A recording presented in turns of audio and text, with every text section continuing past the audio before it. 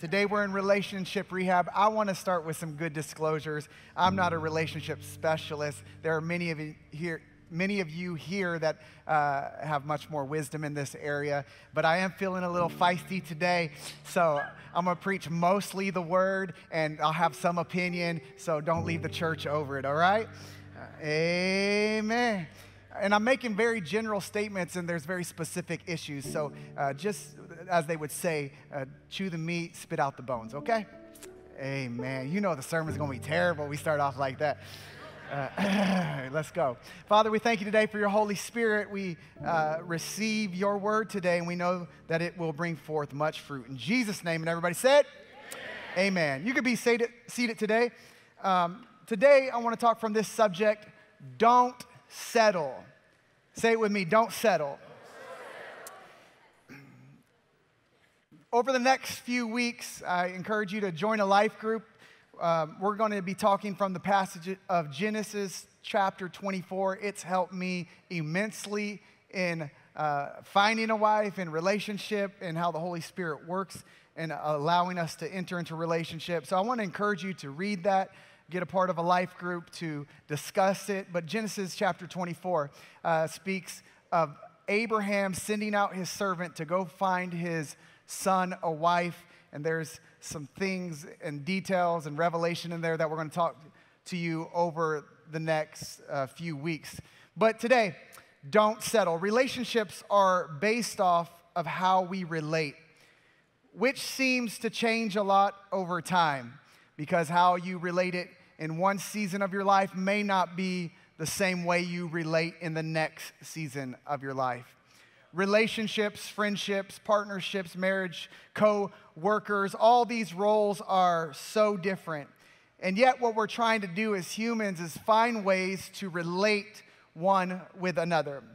I could almost guarantee, not totally guarantee, but almost guarantee that one of the biggest problems you are facing in this season of your life is connected to a person. Can I get a witness? Hey, no clapping, especially if they're here. And I can almost guarantee that all of the solution that you're looking for is also connected to a person. You can't live with them, and you can't live without them.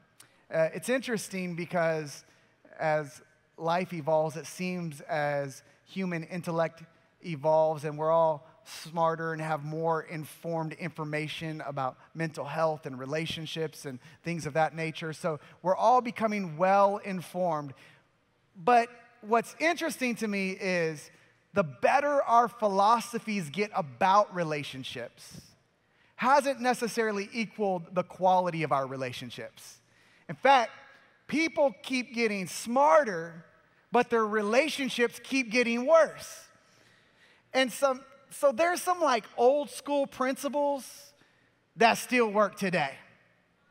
In fact, someone said, if it's true, it's not new, and if it's new, it's not true, because there's nothing new that's under the sun. I was speaking with this 93-year-old church mother, and I was asking her about relationships and what she thought, about how we operate in this generation, and she had a lot to say. One of the things she said is like, specifically to the young ladies, I'm not saying this, she said this, call her if you want to, but she said, it's a Barbie generation, and Barbie thinks Ken was made for her, but the Bible doesn't say Ken was made for her. She was made for the man, to serve him and to love him and to cherish him. All right, ladies and gentlemen, God bless you. Thank you for being here today. She started pouring into things, and I was like, you can't say that, you'll get counseled. But she had, I'll give you one more. She said, I didn't say this in the first service, this is a bonus, but she would have definitely got it. She said, you need to be a secure enough woman that if your man sees some hips and thighs he likes, that he comes home and tells you so it doesn't run around in his head and let the devil lie to him. That was her advice. I haven't tried it, and I'm not going to, but anyway. Sweet old lady. Okay. 3 places that today I want to talk about not settling in relationships. Genesis chapter 24, 3 through 4 is says this, I want you to swear by the Lord, this is Abraham talking to his servant, the God of heaven and the God of earth, that you will not get a wife for my son from the daughters of the Canaanites, among whom I am living, but will go to my country and my own relatives and get a wife for my son Isaac. It goes on and he says, what if that wife doesn't want to come back, but she wants to settle there? And he says, then I break my oath. I'd rather my son stay single than to go back there. In the first place, I don't want to encourage you not to settle is don't settle in past comforts. Don't settle in past comforts. Some people would rather be in toxic relationship than the fear of being alone and being healthy. But I would rather be healthy alone than in a toxic relationship. I'll date myself. I'll compliment myself. I'll buy myself flowers. But I'm not going to go and settle with what's comfortable. Some people, they would rather go back and settle in toxic relationship rather than be in healthy singleness. I encourage you, don't go back. Don't drop your values, because the same values you have when you're single get amplified when you're married. And if you're not faithful to your values while you're single, you won't be faithful to your values when you're married. And so before you get a spouse, get some values. And the Bible even talked about that God gave Adam a job before he gave him a wife. Before you get a wife, get a job. Let the dad say amen. Don't go back and settle in the comfort of the past. Don't, in your relationship, in your marriage, don't get too comfortable and don't settle for comfort in your relationship. It's an interesting thing to me when somebody gets into a breakup or a divorce and you look at their before and after Instagram. They're at the gym all of a sudden. They haven't been at the gym since 1989. And now they're at the gym. They haven't done a cute post in a while. Now they're doing this kind of post. Brother hasn't been able to take his shirt off in 10 years. Somehow he got a six-pack in 6 months, starving himself. Don't, just because you're married doesn't mean you should settle and lose your spice. Don't just put on the muumuu, put on some lingerie. Oh, that's too far for church. That's too far for church. Get that bag of chips off your belly and get up and dance with your wife. Don't settle in your relationship. It's amazing because we're in this pursuit and impress mode, but we get married and we don't honor each other as special gifts, but we become overfamiliar with one another. Walking around the house belching. How am I going to kiss those lips? You know what I'm saying? Can I get a witness right there? Shh.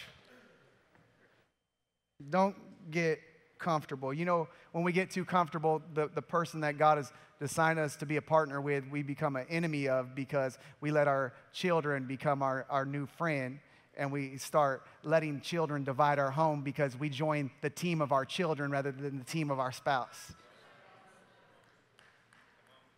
Or at least Rebecca, Abraham, and Sarah did, because you know what happened when he favored Esau, she favored Jacob, and Jacob was a deceiving, lying little brat. And I know your kid's the cutest thing in the world, but he's got a little bit of Jacob in him too. And she helped and enabled him to deceive and lie and be a little brat. And it caused division between them. As hard as it is, our kids act out when we're not together. And we're designed to be a team. We are not designed to run the same play and agree with everything, but we got to contend to be a team and to honor one another. The Bible says in Mark 6, let me just go one step further. If you're co-parenting, you still got to be a team. You got to quit fighting. You guys broke up so you don't fight no more, okay? So be a team. Mark 6:4-5, Jesus told them, a prophet is honored everywhere except in his own hometown and among his relatives and in his own family. And because of their unbelief, he couldn't do any miracles among them except to place his hands on a few sick people and heal them. I want to see the miraculous in your relationship. And the miraculous comes on the wings of honor. And we have to learn to honor one another. Pray for your relationships. Pray for your spouse. Pray for your children. Pray for your friends. Pray for your coworkers. And pray for your enemies. And pray for those who used you and talked about you. And bless those who curse you. Learn to pray over the relationships that God has trusted you with, and don't settle in past comforts. Number 2, don't settle in toxic patterns. When it comes to Isaac's father, Abraham, in Genesis 12:10-13, it says, now there was a famine in the land, and Abraham went down to Egypt to live there for a while because the famine was severe. As he was about to enter Egypt, he said to his wife Sarah, I know what a beautiful woman you are. And when the Egyptians see you, they will say, this is his wife. Then they will kill me, but will let you live. Say you are my sister so that I will be treated well for your sake, and my life will be spared because of you. He said, you're so beautiful that they're going to want to kill me. So instead of calling you my wife out of fear, I'm going to call you my sister so they don't kill me. In Genesis 26, Abraham has this son named Isaac, and this is what it says. So Isaac stayed in Gerar, and when the men of that place asked him about his wife, he said, she is my sister, because he was afraid to say, she is my wife. He thought the men of this place might kill me on account of Rebekah, because she's beautiful. It's interesting because Abraham, he's scared, so he lies about his wife. And then he has this son named Isaac, who chapters later repeats what he saw in his father. And he lies about his wife and says that it was his sister. I want to ask you a question. Maybe the problem you have is not a problem. Maybe it's a pattern. And maybe we've adopted family values that helped our family survive in the last season, but will not allow us to thrive in the next season. And maybe our family of origin has put some good values in us, but has also put some other things in us that aren't as good as we thought they were. They helped us get through, but we ended up not with just problems, but patterns. For example, I used to think it was normal to yell, because in my house growing up, everybody was yelling at everybody all the time. That's why I'm yelling right now, because it seems normal. Every once in a while, they would punch some walls and kick some fridges and throw some shoes at each other. So I thought aggression was just our way of conflict. And so when I yell at people, they're like, what is wrong with you? But that's my normal. Some of you have some normal things that aren't normal. I didn't know that punching walls and cussing people out was actually abuse. Because if I labeled it abuse, I would have to become vulnerable and feel like a victim. So I labeled it normal so I could live in chaos. And it developed in me not a problem, but a pattern. And some of you keep trying to fix problems, but you don't have a problem. You have a pattern. I lost my AirPod earphones 6 months ago. And I was in the car this week and with a friend, and my AirPods, my new ones, fell out. And I went under the seat to grab the old ones. And I found the AirPods that I lost 6 months ago and the AirPods that I lost right then. And I realized I don't have a problem losing AirPods. I have a pattern losing AirPods. I have a pattern losing keys. I have a pattern losing my socks. I don't have a problem of losing things. I have a pattern of losing things. And some of you don't have a debt problem. You have a borrowing pattern. You don't have a a fighting problem, you have a fighting pattern. When my wife and we talk to couples, they come to us to present their problem, but I step back and I look at their pattern. Every 90 days, they're about to have a blow up. And then in between, we're doing fine. God loves us. We're just serving together. God's doing miracles in our marriage. But in 90 days, woo, they want to quit everything they're doing. We all have patterns. My wife and I, we're twice a year. Boom! Explodes twice a year. It's not a problem. It's a pattern. Come on, y'all looking at me. You got a pattern too. Twice a year is pretty good. It's not every 90 days, is it? We all have patterns. But if you start thinking about those patterns in your family of origin and these value systems that have clashed, you start thinking, what are the things and the traits that I'm repeating from the last generation? Genesis 24:67 says this: Isaac, speaking of Rebekah, brought her into the tent of his mother Sarah, and he married Rebekah. So she became his wife, and he loved her. And Isaac was comforted after his mother's death. Isaac was comforted by his wife after his mother's death. I want to say something. No man wants to be mothered by his wife. I just needed some man help right here. Thank you. Let me out here by myself. Wink at me twice if you feel scared right now. No man wants to be disciplined. What time you going to be home? Pick up your shoes. All this, no man wants to be mothered by their wife or smothered by their wife. That's what the scripture says, it would be the desire of the woman to control the man. I know you want me to preach the Bible until I start preaching it.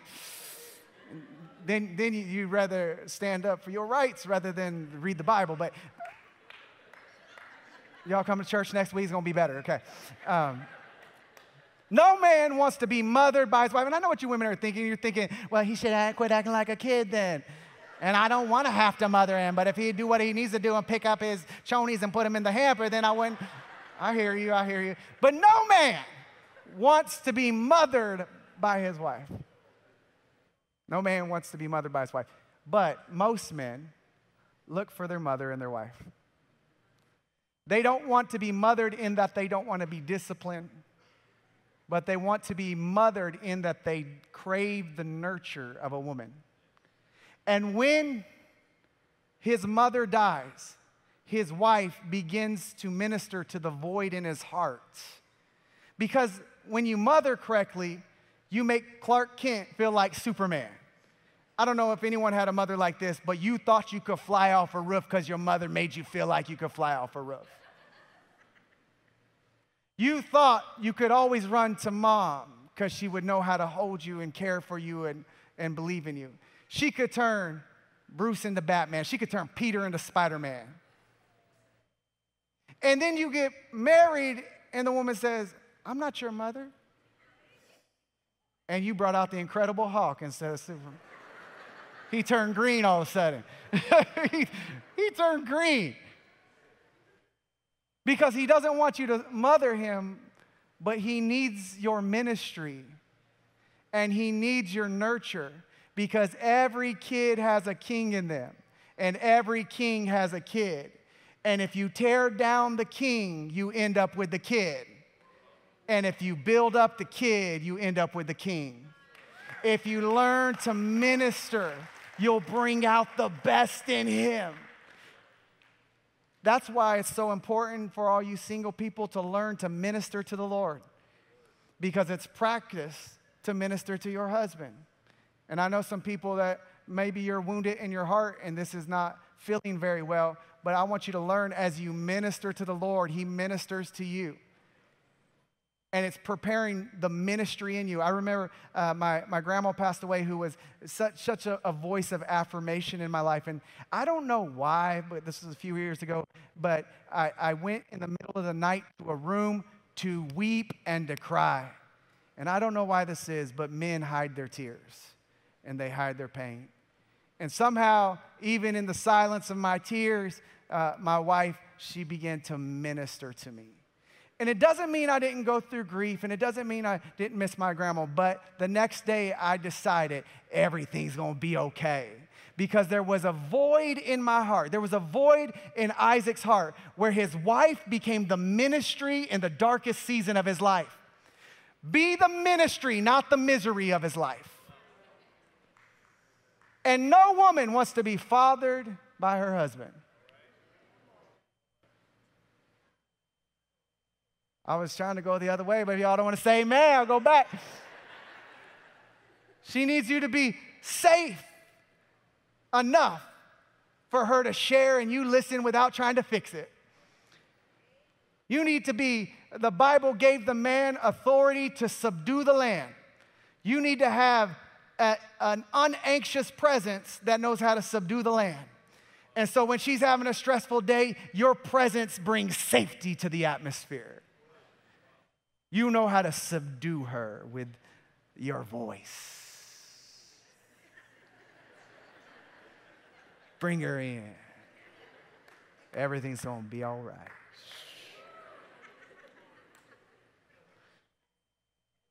You know, in Job chapter 2, this is what, before I go there, the Bible says in Proverbs 31, the heart of her husband safely trusts, so he will have no lack of value. His heart is trusted with her. And your heart is trusted with him when he is a safe place to be trusted.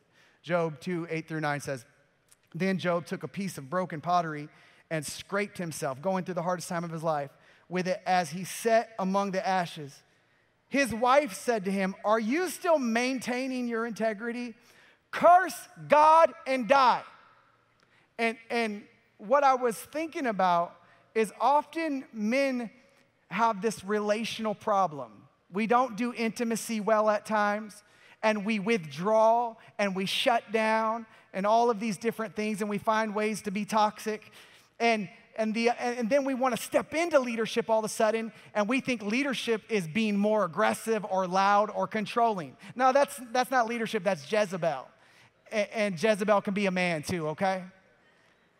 Trying to control and manipulate, and I'm the leader of this house. If you ever say this, and the Bible says, that means you're not the leader of the house. If you have to quote verses to tell her how you're the leader, that means you're not the leader.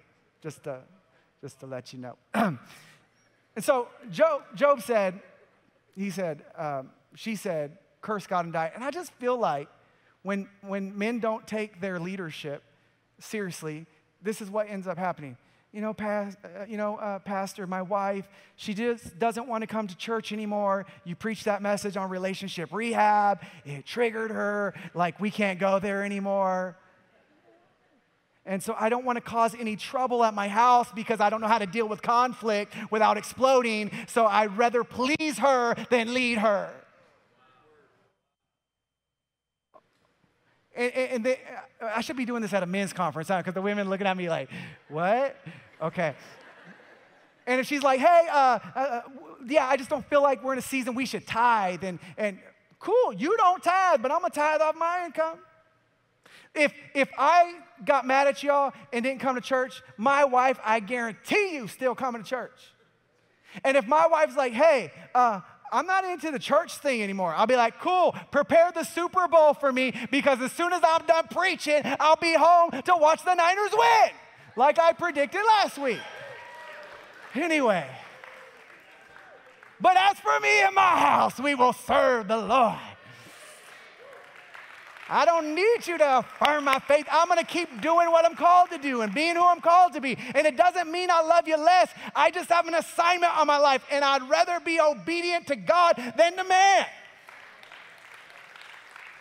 But I don't want to deal with the conflict. I'd rather cause peace in my home. That's not peace. That's passivity.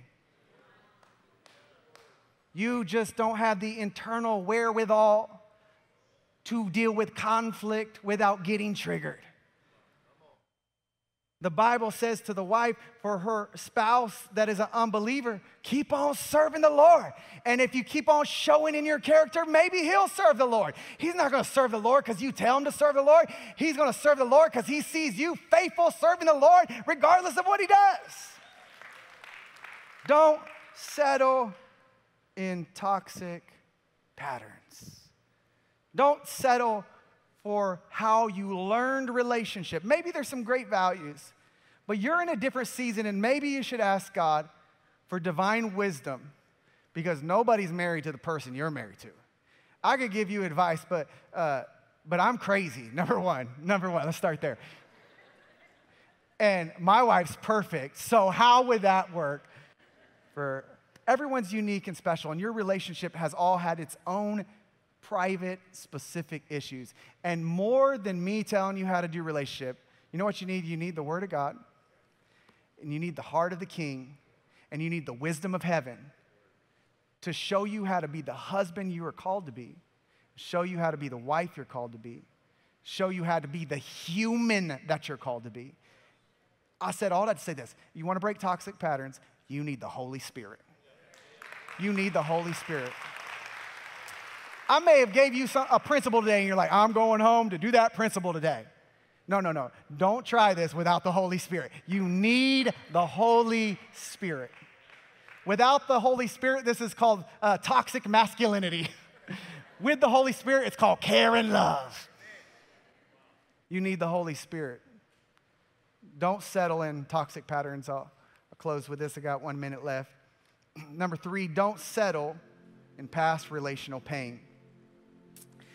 In Genesis chapter 11, this speaks to the father of Abraham, Terah, and it speaks and says, this is the account of Terah's family line, and it goes to the family line, and it mentions his son Abram, Nahor, and Haran became the father of Lot. And while his father, Terah, was still alive, the Bible says Haran died in the year Ur of Chaldeans, in the land of his birth. Verse 30, now Sarah was childless because she was not able to conceive, and Terah took his son Abram, his grandson Lot, his son Haran, and his daughter-in-law Sarai, and the wife and the son of Abram, and together they set out from the Ur of the Chaldeans to go to Canaan.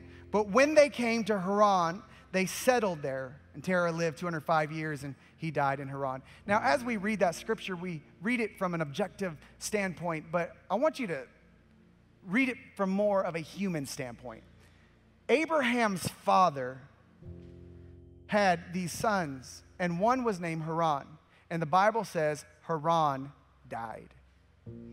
Now, some of you might know well the loss of a child, but it is the pain that no human should ever have to experience, where a parent is burying their own child. That is not a pain that you get over. That is not a pain that you just walk through. And it mentions it so lightly, but I'm trying to imagine the details of Terah's life, of what it meant to lose his son.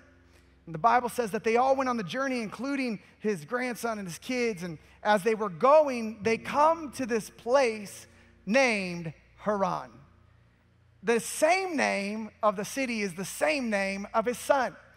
And when he gets to the place, I'm imagining that he's pretty triggered, and he's remembering the loss of his son, and he's remembering when he held his son in his arms, and he's remembering all the dreams and ambitions that he had for his son, and he's remembering what could have been if this didn't happen or if this happened that way. And when he gets to the city, the Bible says, instead of him continuing on the journey, that he settled in Haran and he died there. Interesting question for you today is, what hurt you so bad that you ended up settling there because you couldn't move forward from what hurt the most? Now, some of us, we live in 2024, but our emotions are stuck in 1989.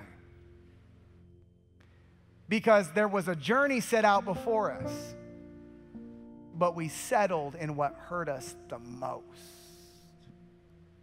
We settled in the pain of the last. We settled in the divorce. We settled in the loss. We settled in the widowhood. We settled in pain. We settled in sorrow. You got to grieve it. You got to go through it. I just want to encourage you, as long as you have breath, don't settle in what hurts you the most. What's the one thing in your life that changed everything? And even now, you may even be in a relationship, but you're still blocked because you're still in the past relationship. Even now in this church, maybe you were hurt in a faith-based organization, or maybe you were hurt at last church and you're just like, I can't serve, I don't want to get involved, I want to take it slow, and you keep blaming God for hearing his voice and all that stuff. That's an amazing thing offended people do. And maybe it's not that you're waiting for God, but maybe it's you're settling in the place that you got offended in the last season. Maybe you're settling in the place where you were hurt and abused in your relationship, and now you don't even have faith towards good men because of the bad men that treated you badly. He came to Haran, and the Bible says he settled there and he died. Can I encourage you today? Do not settle in past relational pain. It may have been a loss, but it's also a lesson. So God, give me the lesson. Let me get the strength to get back up, and give me the grace to continue the journey. To love people like I've never been hurt. To not look like what I've been through, but to look like where I'm going. Don't let the smile fool you. I've been through hell, but I smile like heaven. Woo, yeah. I lift my hands not because I haven't had defeat, but because I still believe that my God is victorious and reigns over all. There is a hope. Those that sow in tears, they continually move forward. How you doing? I'm just moving forward. I'm not getting over anything, but I'm getting through everything. Yea, though I walk through the valley, not around it, not beside it, I walk through the valley of the shadow of death. I will fear no evil, for thou art with me. Thy rod and thy staff, they comfort me. You prepare a table before me in the presence of my enemy, which means you're giving front row seats to the people who want to see me fall, to succeed me even in the presence of my enemy. And I'm willing to go through it. I'm willing to not settle in the place of my fear or in the place of my pain. I'm not telling you to avoid it. I'm not telling you to masquerade it. I'm not telling you to escape it. I'm telling you to acknowledge it, accept it, and stand on the grace of God that this is not where my life ends. This is not the end of my story.